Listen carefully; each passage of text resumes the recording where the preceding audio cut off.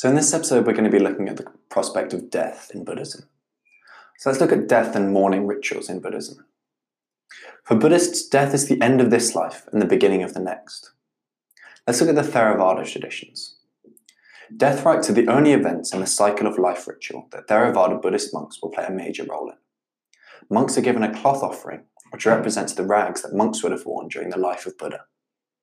A monk will visit the deceased home a week after their death to give a sermon to their close relatives and friends.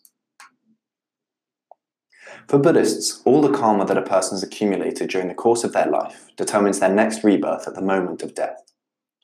Death reminds people about the Buddha's teaching on impermanence, and bodies are almost always cremated. So to recap that, for Buddhists, all of the what that a person has accumulated during their life determines their next rebirth. That's karma. And which of Buddha's teachings does death remind Buddhists of? Solidarity, peace, impermanence, or tranquility? That's impermanence. Let's look at death in various traditions, as they all have different ways of practicing death. In the Mahayana traditions, Buddhists in China have numerous ceremonies in the 40 days after death, which are supposed to mark the time between death and rebirth.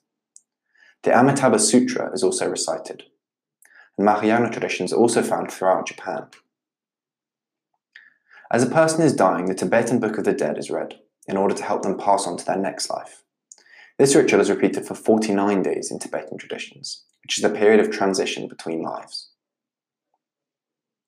So looking at that again, can we remember how long the period between death and rebirth in the Mahayana tradition is? That's 40 days. And Buddhists in China have numerous ceremonies in the 40 days after death, which is supposed to mark the time between death and rebirth. In the Mahayana tradition, which sutra is recited? It's the Amitabha Sutra. The death rites are the only events in the cycle of the life ritual that what sort of Buddhist monks will play a major role in?